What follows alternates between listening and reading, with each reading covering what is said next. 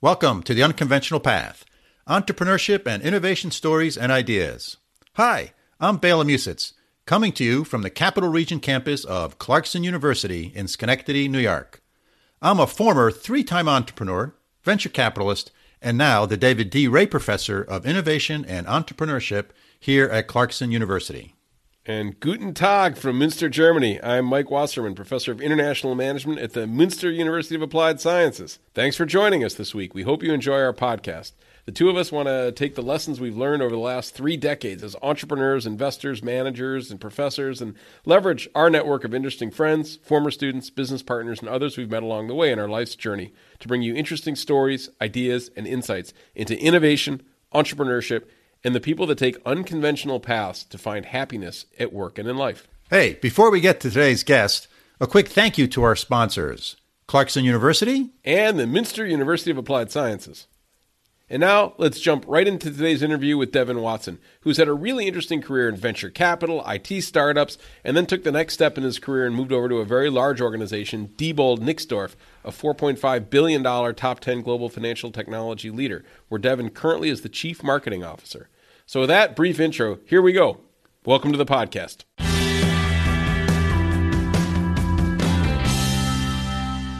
Hello, listeners. Today we have a special treat. We're doing a Skype interview with Devon Watson, and I'll let him introduce himself in a minute. But Mike and I are both on the line here with him. So it turns out that Mike and I both know Devon, sort of in different capacities. Devon and I worked together in early days of the VC firm that I was one of the co-founders of. And Devon and I worked closely together, and that's when I got to engage with him and interact with him, and we've kept in touch ever since. And Mike, how did you know Devon? As a Clarkson alum, Devon has been very giving of his time back to alumni. So when I was on the faculty at Clarkson, Devon worked with our first-year business program extensively for several years and gave them good guidance and mentoring along the way. So, and then, Bela, when you and I met, we both realized that we knew Devon mutually, and so that kind of closed the triangle. And when we started this podcast, we said we got to have Devon on the interview list because he's a real unique individual. So let's dive into this. So we're doing this on Skype, folks. So the sound quality may be not as good as some of our other interviews, but it should be wonderful. So exactly, we have a great guest to make up for any crappy sound quality. So Devon, are you there? I am. Thank you for the kind introduction, gentlemen. Yeah, excellent. So, Devon, when you go to a cocktail party and you go there and you shake someone's hand and they ask you, who are you and what do? How do you introduce yourself? So at a cocktail party, I would usually dodge the professional intro, and I would say that I'm a over-enthusiastic ice climber, a recovering wakeboarder, snowboarder, and father of 2. That's what's front and center for me. But professionally, I would say that I'm, the chief marketing officer of the number 6 global financial technology company. I'm a prior startup and VC guy, so I've got kind of an interesting background spanning small companies, investment vehicles, and then large companies from both a growth and acquisition standpoint. So that's me in a nutshell.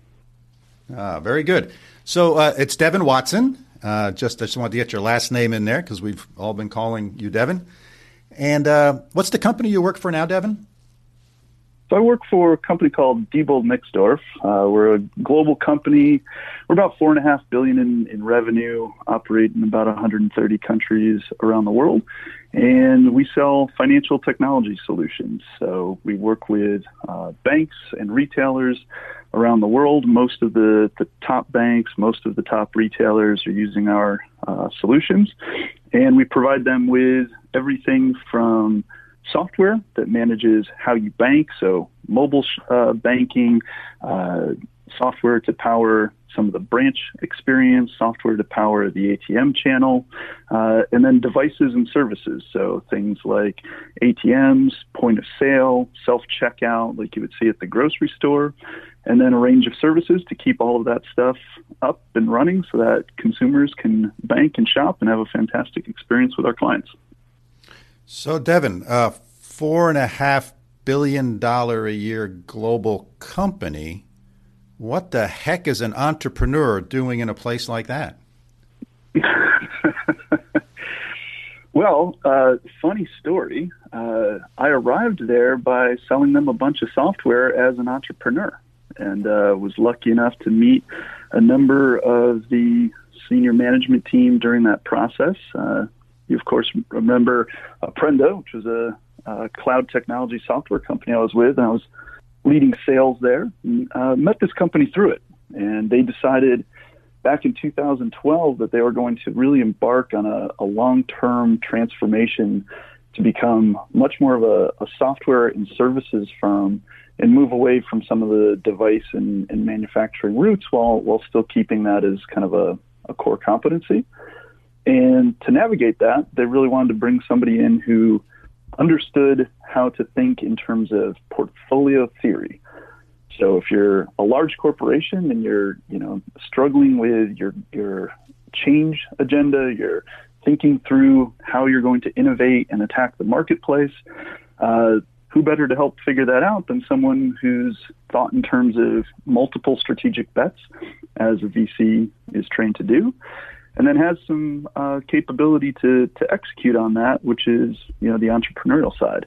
And there's, a old saying that I'm sure you're familiar with, that, entrepreneurs make terrible employees, which is often true. And before I joined the company, I warned the executives that were hiring me that, I wouldn't have a lot of tolerance for bureaucracy. I would be in a bull in the china shop when it came to any type of process that slowed things down.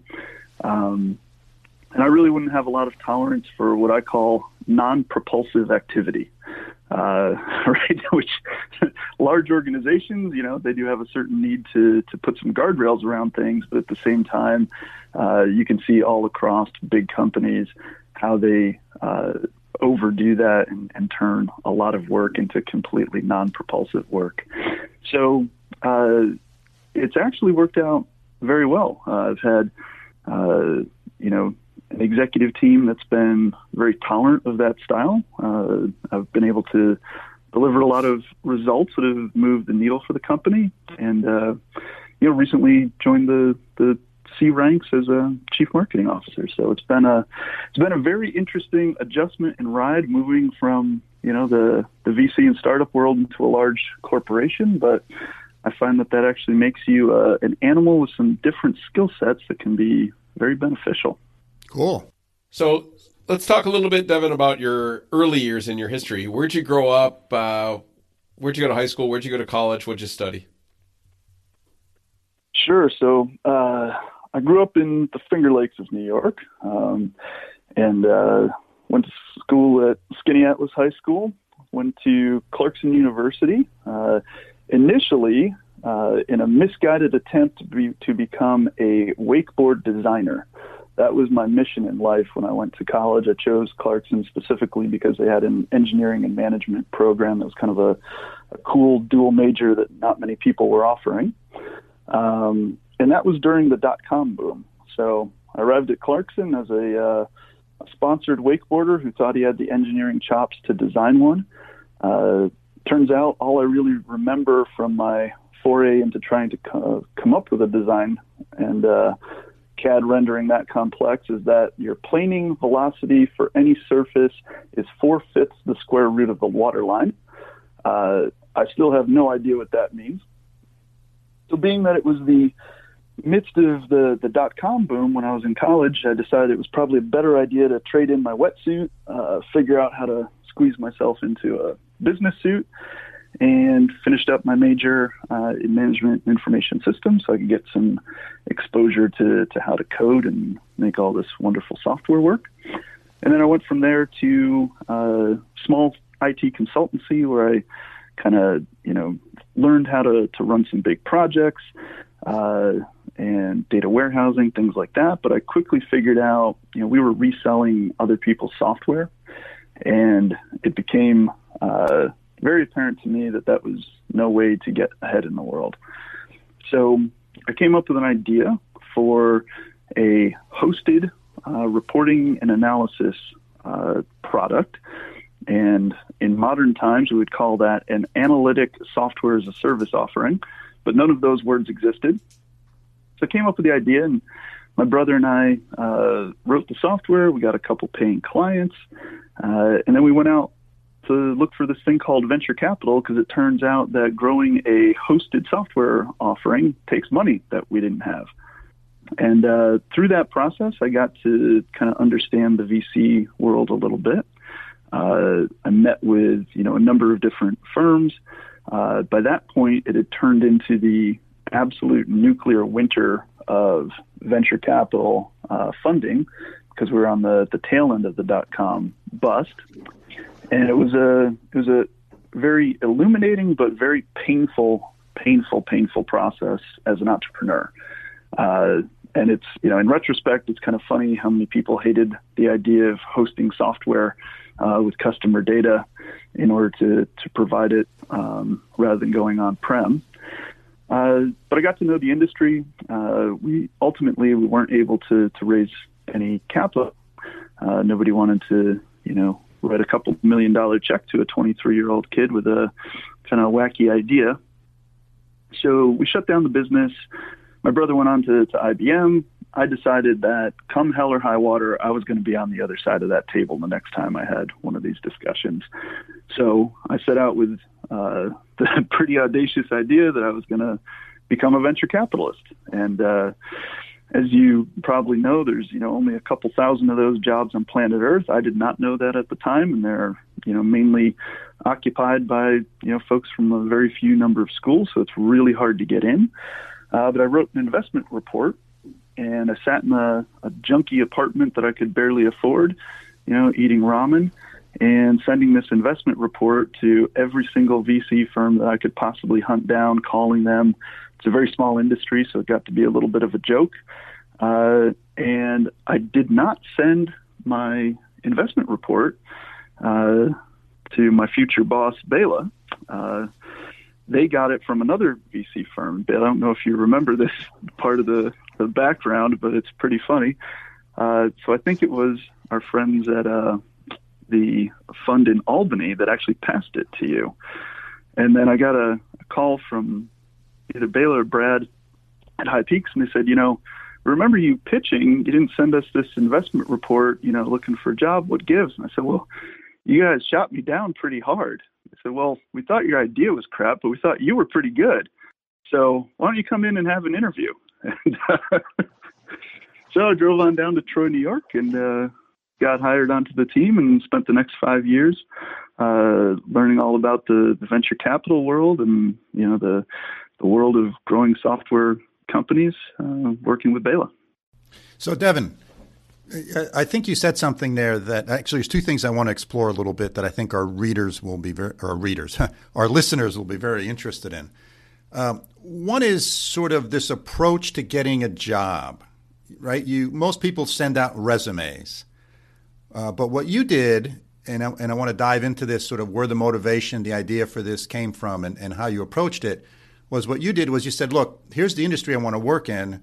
Here's something that these people value. And so you went and did an example of that piece of work. So it's sort of like an artist, a graphic artist trying to get a job at an art firm is going to send them their portfolio of, art stuff that they have done. So you took sort of a similar approach, which I think is very interesting and most of the times not done, very rarely outside of sort of the architecture, performing arts, fine arts sort of industries. So where did that notion come from? And talk about that a little bit. Sure. So actually, one of the things that spawned the idea, and I'll give you a couple examples of where I've seen a similar approach in other folks over the years that's really worked. So back when I was in high school and college, I was getting paid in the summers to wakeboard, which I still maintain is the best exchange of value ever, even though it didn't involve much money. And I remember one very vivid lesson where the marketing director for Hyperlight, which is the wakeboard company I rode for, was in town, and a TV crew showed up to this lake where we were doing some sort of expo. And I went jogging up, and I was, so Mr. So-and-so, the TV crew's here. And he stares at me and he goes, "Devon, what the hell do I care? Go do it." And I was like, "Well, I've never done a TV interview." And he goes, "Do you have any idea why I pay a punk kid like you with a mohawk to hang around in a boat all summer?" And I said, "No, I honestly have no idea." He said, "Well, back up. What do you think we sell?" I said, "We sell wakeboards, sir." He goes, "No, we don't. We sell an image. That is the one thing that we sell, and that is why I pay you." And it was, it was comical at the time, but in retrospect, it's one of the most brilliant marketing lessons I'd ever heard, because you are always marketing an image, right? And even in my current role, selling financial technology solutions, these are very complex, right? These are big decisions. But people are also buying in because they believe in who we are as a 20,000 person organization. So when I was trying to break into the VC world, what better way to prove, right, that you are that archetype to sell the image than to do the actual work? So I wrote that report with that in mind to, cut through the clutter and, forget the pedigree on my wacky resume. Let's look at what I can actually do for you. And, people also pay attention when you provide them a little bit of value, right? And the same applies to networking. If I,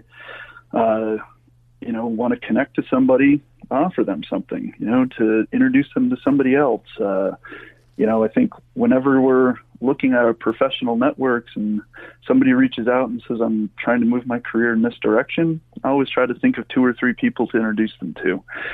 And if you can provide some value, people generally pay attention. And if you can prove that you can do the work, then all that's left to prove is that you can fit into the culture, right? So that's how I thought about it. And, it was funny, Mike mentioned in the opening some of these business plan panels that I've sat on at Clarkson. And, obviously, Bailey, you and I at High Peak Ventures, we sat on dozens of these every year. So most of them are a bit of a blur. But one of the ones that always stands out to me, and Mike, I don't know if you remember this, we had the freshmen all had to come up with a business plan that they could actually run on campus. They present the business plan freshman year, first semester, second semester, they actually have to run this thing. So it has to be pretty nuts and bolts. It can't be pie in the sky because they actually have to do it. And one of the teams came up, and you could ask for, I think it was maybe up to $2,000, $5,000, something like that. They asked for 50% more than the limit. And a number of the panelists kind of gave them a hard time. Why are you doing that? Et cetera, et cetera. They wanted to get a machine that would help them engrave or print logos on glassware, I think it was. And I asked, so why do you think you're confident enough to raise more capital than everybody else here? And they didn't realize what they were sitting on, but they were sitting on the perfect answer. And they took out a 3-ring binder. And they go, "Well, we already went around and we pre-sold our entire year of projections. So we've got orders. We just need the extra money so we can actually fulfill on the demand we've already locked up." And I mean, at that point, why wouldn't you give them the money, right? So they had done that one little extra thing that proved far more than anybody else that they could actually get it done. And I think that's a huge differentiator if you can pull off a move like that. I love these things, Devon, because I'm going to call it a Devonism, but when you talked about avoiding non-propulsive activities, everything from you sending out the investment reports to these students pre-selling the binders, these are all, I think, really cool examples of propulsive activities, right? That they help somebody move forward, and they're not time wasting and energy wasting. So I like that. Exactly. Devonism. I don't know if you invented it, but I'm going to give you credit for it. Fair enough. And actually, funny thing in retrospect, at least I remember doing one of the deals from my investment report, and Bela, that was Allworks, which was small business telecommunications device company in Rochester that we invested in and did well with. So it was pretty cool to see that actually come to fruition. Well, that's how it's supposed to work. Right? So that's exactly how it's supposed to work. You look at an industry, figure out an investment, make it, and hopefully you make some money. So you've been on both sides of the table on the VC and raising capital part. And, I think, again, we have many listeners that are entrepreneurs. They're thinking about raising capital. What sort of, is the top 3 bits of advice that you would give to someone who's thinking about raising capital? Not just necessarily from a VC, but sort of, raising private equity of some sort. And what do you think are the things that, let me ask the question a different way. What are the things that people screw up the most? Because I think a lot of people answer the question of, what's the 3 most important things? Well, I'm going to flip it over. Like, what's the thing that people screw up the most? Absolutely. So let me start with the what not to do, and then go to the what they screw up the most. I think for most people contemplating raising capital, the best answer, at least half the time, is don't. There's usually a way to bootstrap something and finance it with customer revenue, and that's all. That should always be option number 1. If at all possible. Yeah, sort of another way of. Yeah, so exactly. Another way of saying that it was the best way to raise capital is to sell your product or service to your customers. Exactly. Because then you're proving it, right? You're doing the real work that shows that this isn't pie in the sky. It's something people actually want to part with their money for. You've got some level of product market fit. Barring that, if it is the right model, and it isn't always, to go raise external and dilutive capital, because whether you're raising it from, funds, friends, families, or fools, any which way, it's going to come out of your equity. So it's a non-trivial decision. The thing that I think usually gets mucked up the worst is an over-reliance on 2 things. One, wacky projections. And this is a Belaism that I use nearly monthly when I was in a prior role as vice president of strategy, and I was working on a lot of M&A work. I would use this almost daily. Everybody knows there's only 2 facts about projections. Number 1, they're wrong. Fact number 2, they're high. The only 2 facts we have. Everything else is some sort of a guess or assumption. And it's one of my favorite Belaisms to apply. So I think that's one of the mistakes people make, is really just going too far down the path of financially modeling stuff that really doesn't matter, right? There's no net present value calculation or any other silly stuff that might get taught in an MBA program that's going to actually prove that you can generate cash flow with this product. Yeah. So that's go ahead. One of the things I was going to say is that one of the ways that I have characterized that in my class is to say that the only thing you need to do with your financial projections is to make them believable. Because I know they're wrong, you know they're wrong, but they just got to be believable. And the challenge with many financial projections is they're not believable. Right. Well, and Absolutely. my thing that I've always told the students is pro forma is Latin for bullshit. I love that one. That'll be my new Mikeism. Okay, it's 1 apiece now. We're all even here. Yeah. Bela will win, though. He's older. Oh, for sure. For sure. These are cumulative over time.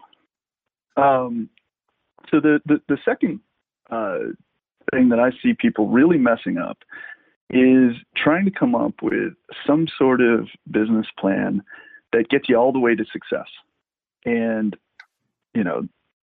planning that far ahead I think is somewhat futile.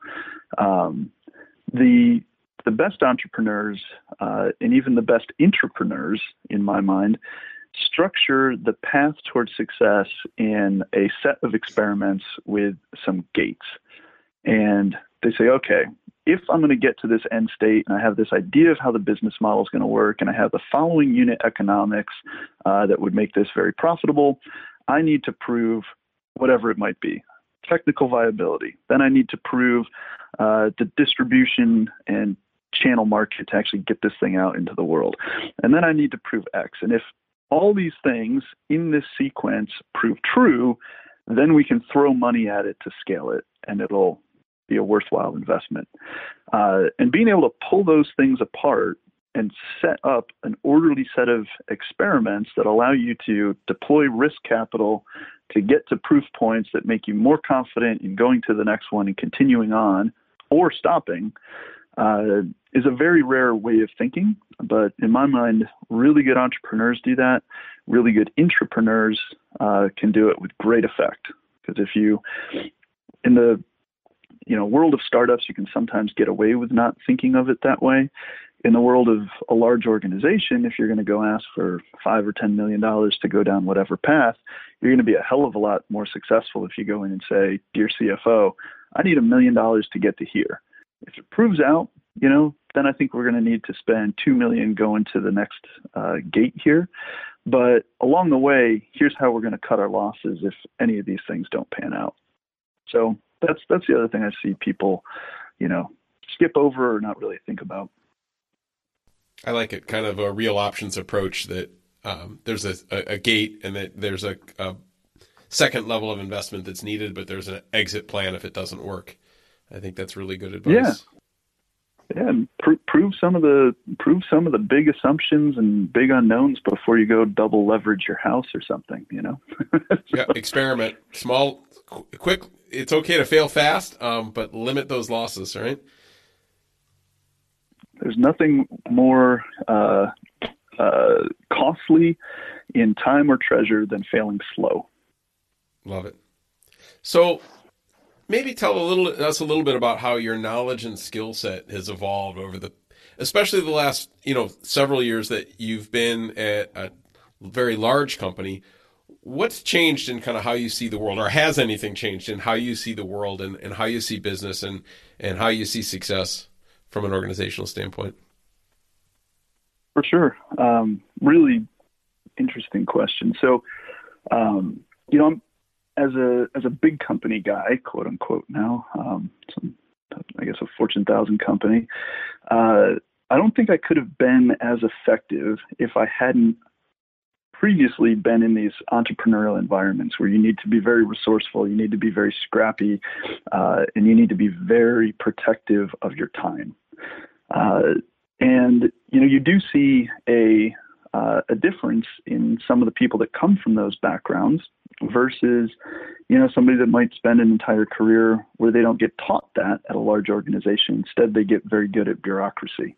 So it's kind of a constant battle in my mind to make sure that a large organization has guardrails because it needs those, but at the same time doesn't turn into a bureaucracy. So for myself, I found that venture capital and startups were a really good training ground for me to figure out how to identify and then prioritize what to execute on for the highest possible payoff. You've only got so many calories. You've only got so many hours in a day. There's no points for being busy all the time. So what things can I do that will have the outsized return on my investment of time, calories, et cetera? So VC and startups really teach you to prioritize that. A large corporation, on the other hand, teaches you how to organize large groups and how to orchestrate them in order to execute big things. So some of the stuff that, I remember being a startup operator, I wish we could do X or Y, right? Wouldn't that be great? And it's darn near impossible sometimes. And you just have to go to a scrappier, version of that big idea you had. at a big company, you've got the capability to do those things, but you need to be able to orchestrate it so that it actually happens and things happen in the right order and people don't get stuck and you're not wasting other people's time. And those are just, things that the startup world doesn't necessarily teach because you're dealing with such small groups and smaller problems and things that can be sequenced easier. A big company allows you to learn that. And for me, the old Peter Drucker line, let me see if I can try to get this right. Efficiency is doing things right. Effectiveness is doing the right things, right? And that to me is kind of where what you learn in a small company and what you learn in a big company marries up, right? A startup operator is going to be very good at picking the right things for the highest payoff, and a big company gets very good at doing those things correctly once they're identified. So for me, it really brought it all together. But you do need, some organizational buy-in to be allowed to execute that way. I've been fortunate through my career to have teams around me and, executives that were bought into the way I wanted to execute and move quickly.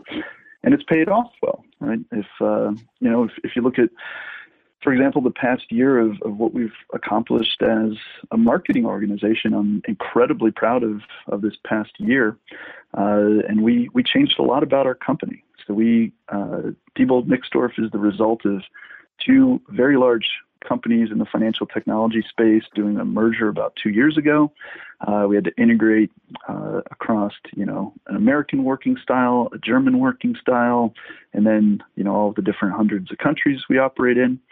And in 1 year of, kind of turning this marketing organization towards a more agile, a more empowered, a more startup kind of mindset, we've changed the visual voice of the company. We've launched a podcast. We've, increased our, digital capabilities by over 300%. We've changed the logo for the firm. I mean, just tip to tail, massive transformation of the way we describe ourselves. And those are things that, if you've got that startup mindset, you can move mountains in a large corporation when you're given the reins to do so. So Devon, that brings up an interesting point. You talk about this merger of two companies, a German organization, an organization from the United States, and cultures. So as sort of chief marketing officer, you have overall responsibility across the globe, I would imagine, for these types of things. How do you sort of approach the cultural challenges, the work styles, the sort of expectations that people have in a global company? Yeah, that's an ongoing learning process and construction zone for everybody. But I'd like to think that we've gotten pretty good at it. But you never get to the end of that road.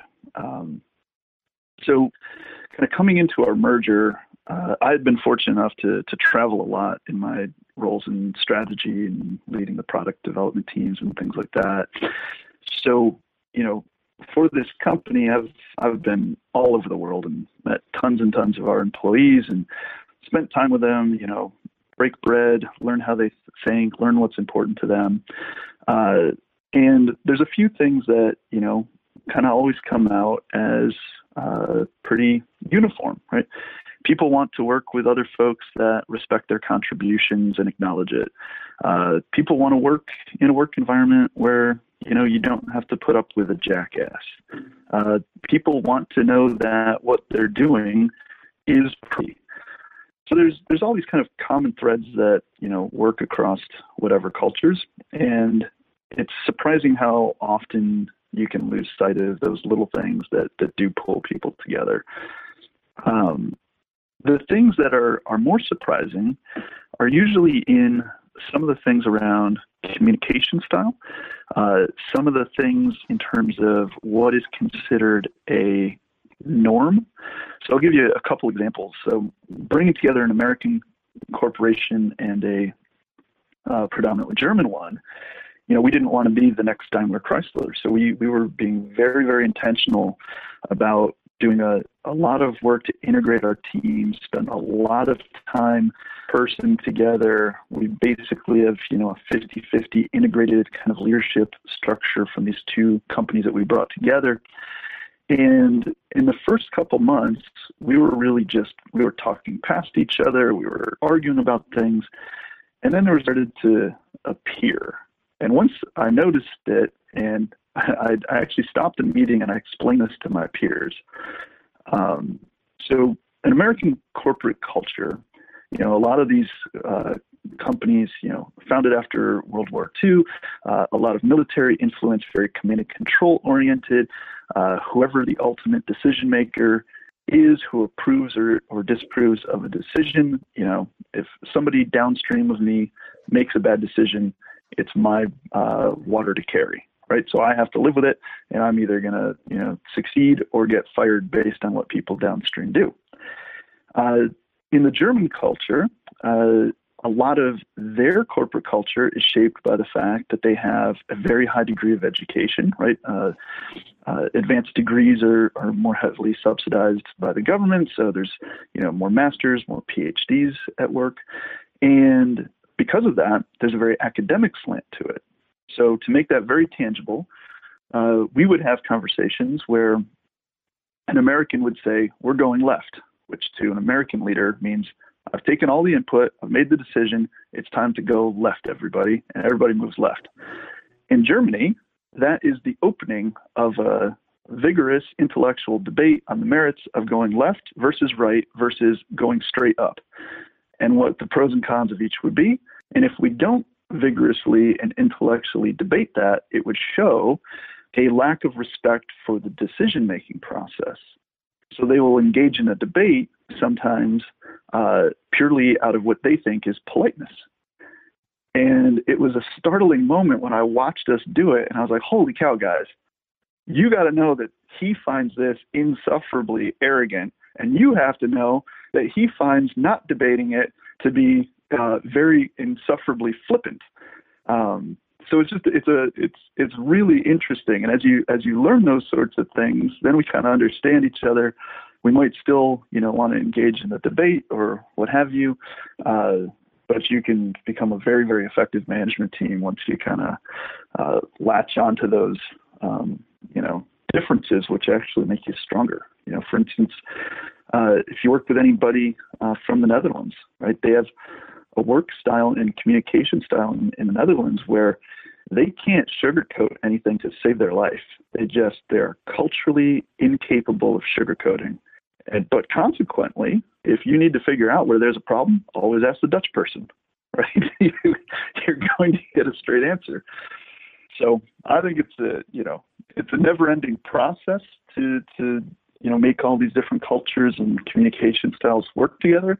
It's the right amount of empathy and kind of understanding where each other's coming from. It makes you far more effective as a team. Hey, Devon, that was I was sitting here listening to what you were saying, and I'm going, I'm glad we're recording this because the way you articulated that and the examples you gave were really spot on, and I think there's a lot of just wonderful lessons in there. So that was fabulous. Thanks. Happy to help, for sure. So we're starting to hit our time boundary here, which is a soft boundary. But Devon, one of the things that's always impressed me about you is your ability to connect to a wide range of people and give what I think has always been really thoughtful and meaningful advice to people. So maybe you could share a little bit, and it's a little hard with a podcast. I know you have some experience in this domain, but it's hard because you don't exactly know your audience. But in general, if you're thinking about people who are maybe contemplating a career switch or people contemplating doing something entrepreneurial, what advice would you give them? Sure. So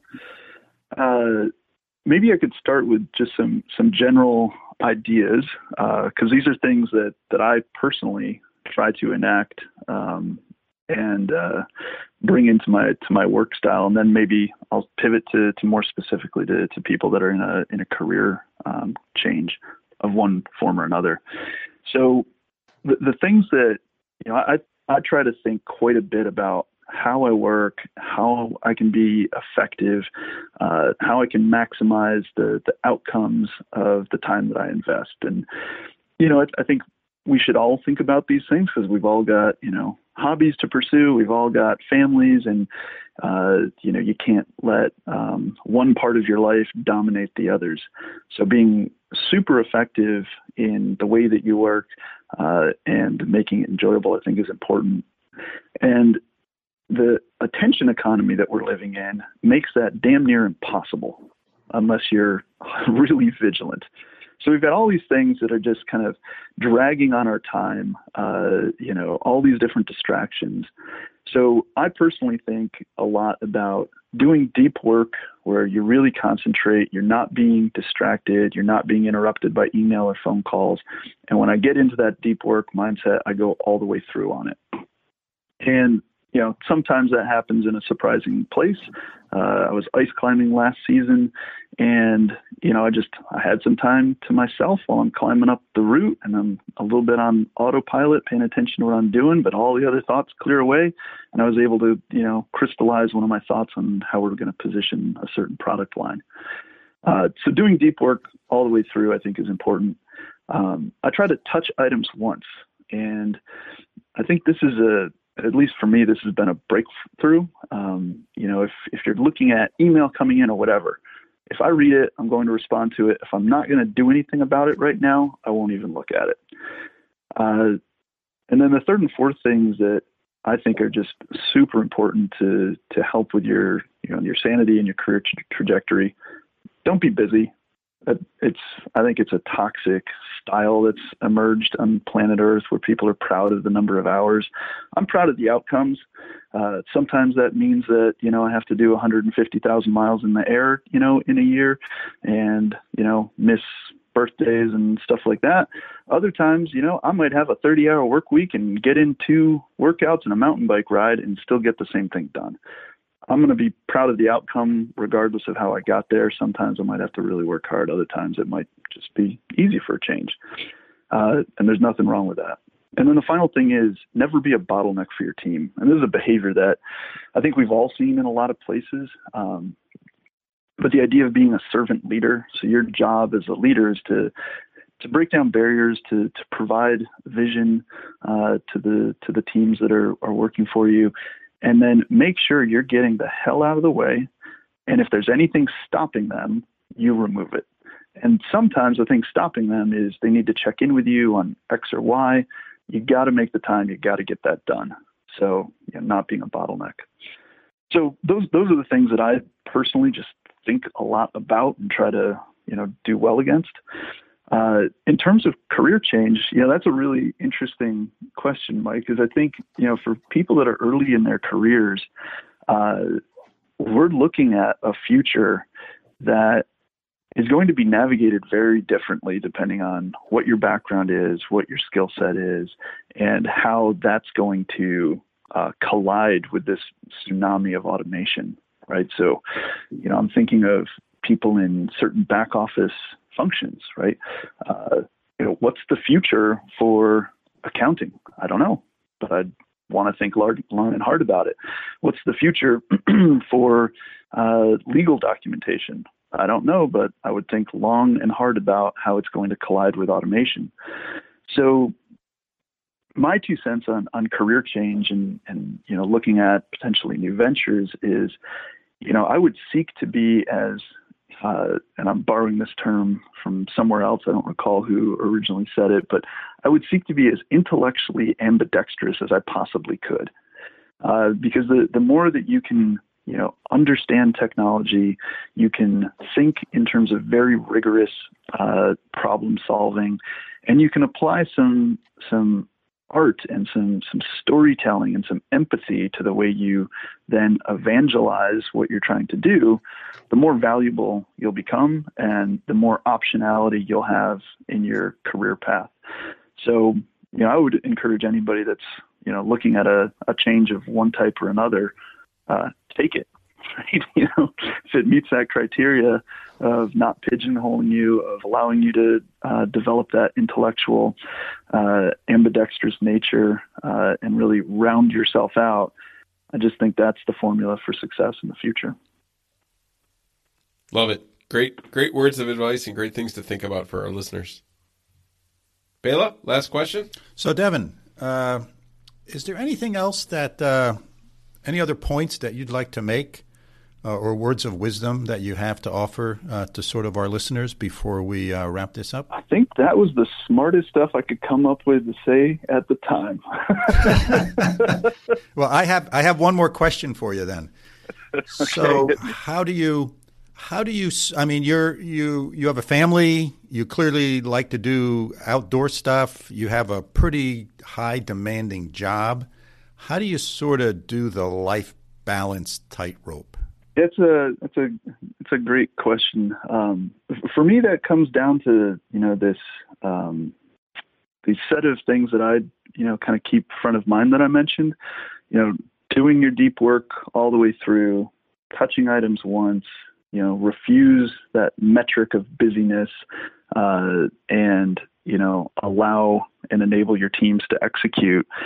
I'm not perfect at all those things, but they've, at least for me, they seem to be the recipe that allows for some level of sanity as you balance, your profession, your home life, your interests, all of those sorts of things.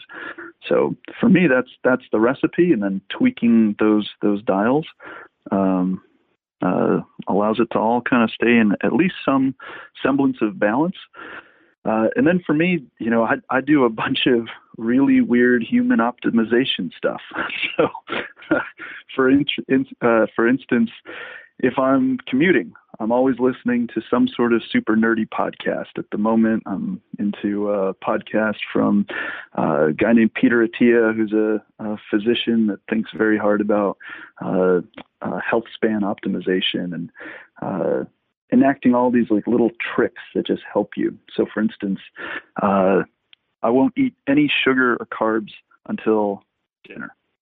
I can't get rid of them entirely, but if you get rid of your insulin spikes, your brain performs better throughout the day. If you can have 30 grams of protein within 30 minutes of waking up, your body knows that it's not in a starvation mode, and you get basically your body firing right. You don't end up with any insulin spikes. Other things, if you get on a plane, right? You'll notice so many people get on a plane and have a cocktail and then suffer for the next 14 hours en route to Singapore or wherever we might be going. If you look around, the folks that look more rested, that are a little healthier and, seem to be executing well, they get on the plane, they have a bottle of water, and they go to sleep. Right? So there's just all these little tricks that I think, if you build in to your life, just help add to that performance nature and, help achieve that semblance of balance. This is cool. I'll have to check that out. I mean, I like to say I have limited resources and I need to do the best I can with what I've been dealt. So that's cool stuff, Devon. Thanks. Well, gentlemen, I will say that as a 60-plus-year-old, let me just leave it at that, I'm very interested in those types of things. Absolutely. It's I find those little changes to be just fascinating in how they pay off, right? This sugar one for me was actually fairly transformative. I made the choice like a year, maybe a year and a half ago. And for the simple reason that in a relatively normal workday, I was back to back on everything. And I couldn't withstand that little dip that every human being has after lunch. That was too much of a productivity hit for me to tolerate. So I said, all right, how do I, make it so I can operate at, 85% of cognitive ability for, 8 to 10 hours straight? Get rid of every bit of sugar and you can actually do it. It's amazing, right? So I'm going to try. It's an interesting area. Yeah. Yeah. So what was the name of that podcast again, Devon? It's called the Peter Attia Drive, and it's got enough hardcore, biology and molecular biology in it that I absorb about 35 to 40% of it. But Peter Attia and also Dr. Rhonda Patrick, she has a podcast as well, are just fascinating for performance optimization. Well, great. I will make sure that we put those in the show notes. So let's wrap this up. Hey, Devon, it was really great to catch up with you again. And thank you very much for participating in our podcast here.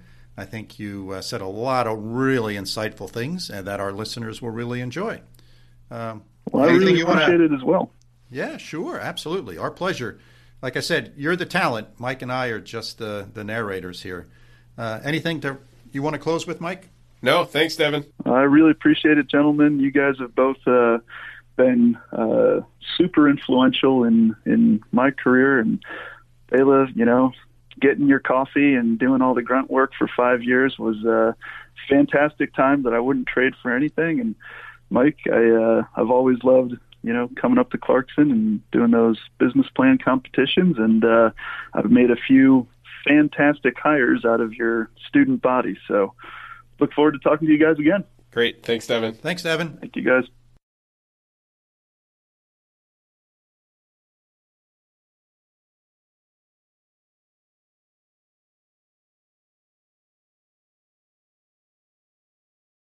Hey, Mike, I thought that was a great interview and discussion with Devon. He had some really good takeaways. And I also thought, given the fact that you were in Germany, I was in upstate New York, and Devon was someplace in middle America. Where you remember where he was exactly? I think he's in Denver, isn't he? Is it Denver? He's in Colorado. Oh, okay. I thought Indiana. Well, yeah. No, For Ohio reason, is I where thought home base is. Is he in Ohio still? Yeah. So I thought he was. Yeah, I think he was in Ohio. Anyway, I thought it was pretty good. That was one of our first three-way discussions and conversations, and I think it went pretty good. But regardless, so I thought Devon had a couple of really good gems. So what was your top takeaway, Mike? Well, I love this idea of having little tolerance for non-propulsive activities, quote unquote, coming in from an entrepreneurship and a VC background into a big company. I love that. And I love how that dovetailed with his focus on he only cares about results, not about effort. It's not how much time you spend on something. It's how well you do the job at hand. What do you think, Bela? So I think that right along with what you're saying, or I think this is an example of what you're just saying about this low tolerance for non-propulsive activities or a real bias for action. I love the way he talked about when he decided he wanted to work in the venture capital business. He knew he didn't go to an Ivy League school. So he knew that was, sort of a strike against him, I'll say. And so what did he do? He wrote an investment report.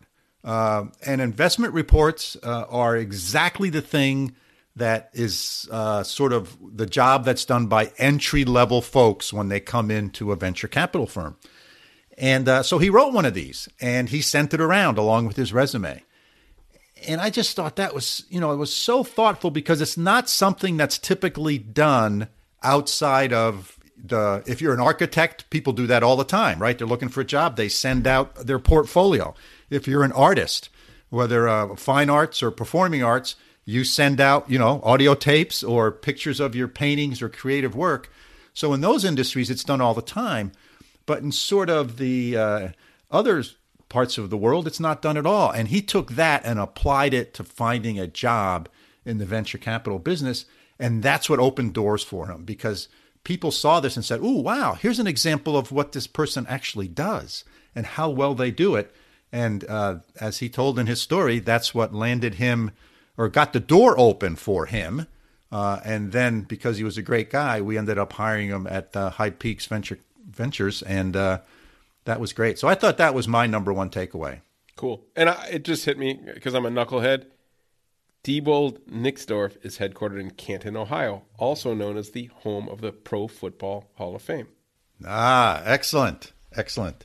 Thanks for joining us. We're happy that you shared our podcasting adventure for this week with Devon Watson with us, and we hope you found the last hour or so interesting and thought-provoking.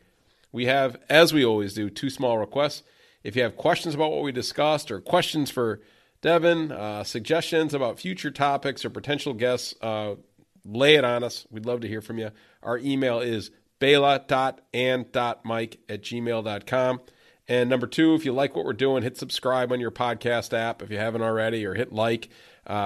Even be radical and consider writing a quick review from us. We'd really appreciate it. If you know people that might find this interesting, please share us with them. That's it for this week from here in scenic Schenectady, New York. Thanks for spending time with us. We look forward to having you join us in our next episode. Hey, Mike, see you next week.